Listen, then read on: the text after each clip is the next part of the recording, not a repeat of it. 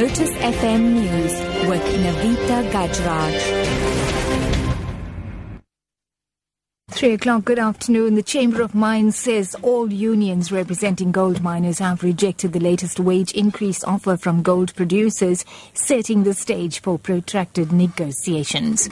Chamber spokesperson Charmaine Russell says they'll meet with all the unions on Wednesday next week to continue with talks. The Chamber of Mines, which negotiates on behalf of gold producers, tabled offers up to 17% last week. Now, the two biggest unions are demanding raises between 80% and more than 100%. Eastern Cape Police have arrested one of the 3 suspects who allegedly robbed 8 British tourists of undisclosed amount of money and personal items at the Ukaya Daycare Centre in the Soweto-on-Sea township in Port Elizabeth yesterday. Police spokesperson Dumile Gwavu says it is alleged 3 men, including an armed one, threatened the tourists while they were handing over toys to children at the centre. Gwavu says they are looking for the remaining 2 suspects. 3 men, one armed with a firearm, entered and threatened them, and then they took their belongings, such as 8 iPhones, 3 cellular phones, 3 cameras, a wallet with an undisclosed amount of money. 2 Western Cape departments have rejected claims of evictions at Stellenbosch as inaccurate.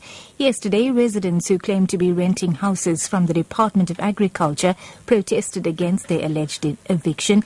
They said they were served with notices to move out by the end of the month. A spokesperson for the Department of Public Works, Sifesishle Dube, says 48 families are unlawfully occupying the houses at Milders Vlei, Helderfontein and Valdrai.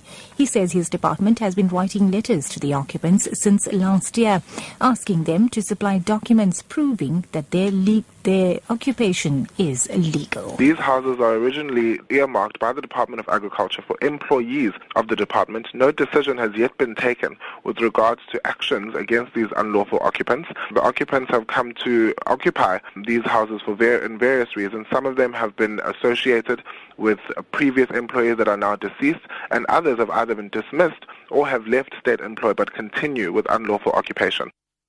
And wrapping up, a military court in Thailand has sentenced a man to 30 years in prison for posting comments and pictures that insulted the monarchy.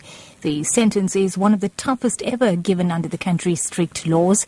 Here's the BBC's Jonathan Head, who reports from Bangkok. The defendant, a tour operator, was convicted of publishing 6 posts on his Facebook page deemed offensive to the monarchy. The judge sentenced him to 10 years for each post, but halved the sentence because he'd pleaded guilty. Thailand's lèse-majesty law is notoriously tough and often indiscriminate, with any individual able to make a criminal complaint against someone they believe has insulted the royal family. Last year, a taxi driver was jailed after his conversation was recorded on a smartphone by his passenger. That's the news at 3, a top story this hour. The Chamber of Mines says all unions representing gold miners have rejected the latest wage increase offer from gold producers, setting the stage for protracted negotiations. For Lotus FM News, I'm Navita Gajraj. I'll be back at 4 o'clock with your next.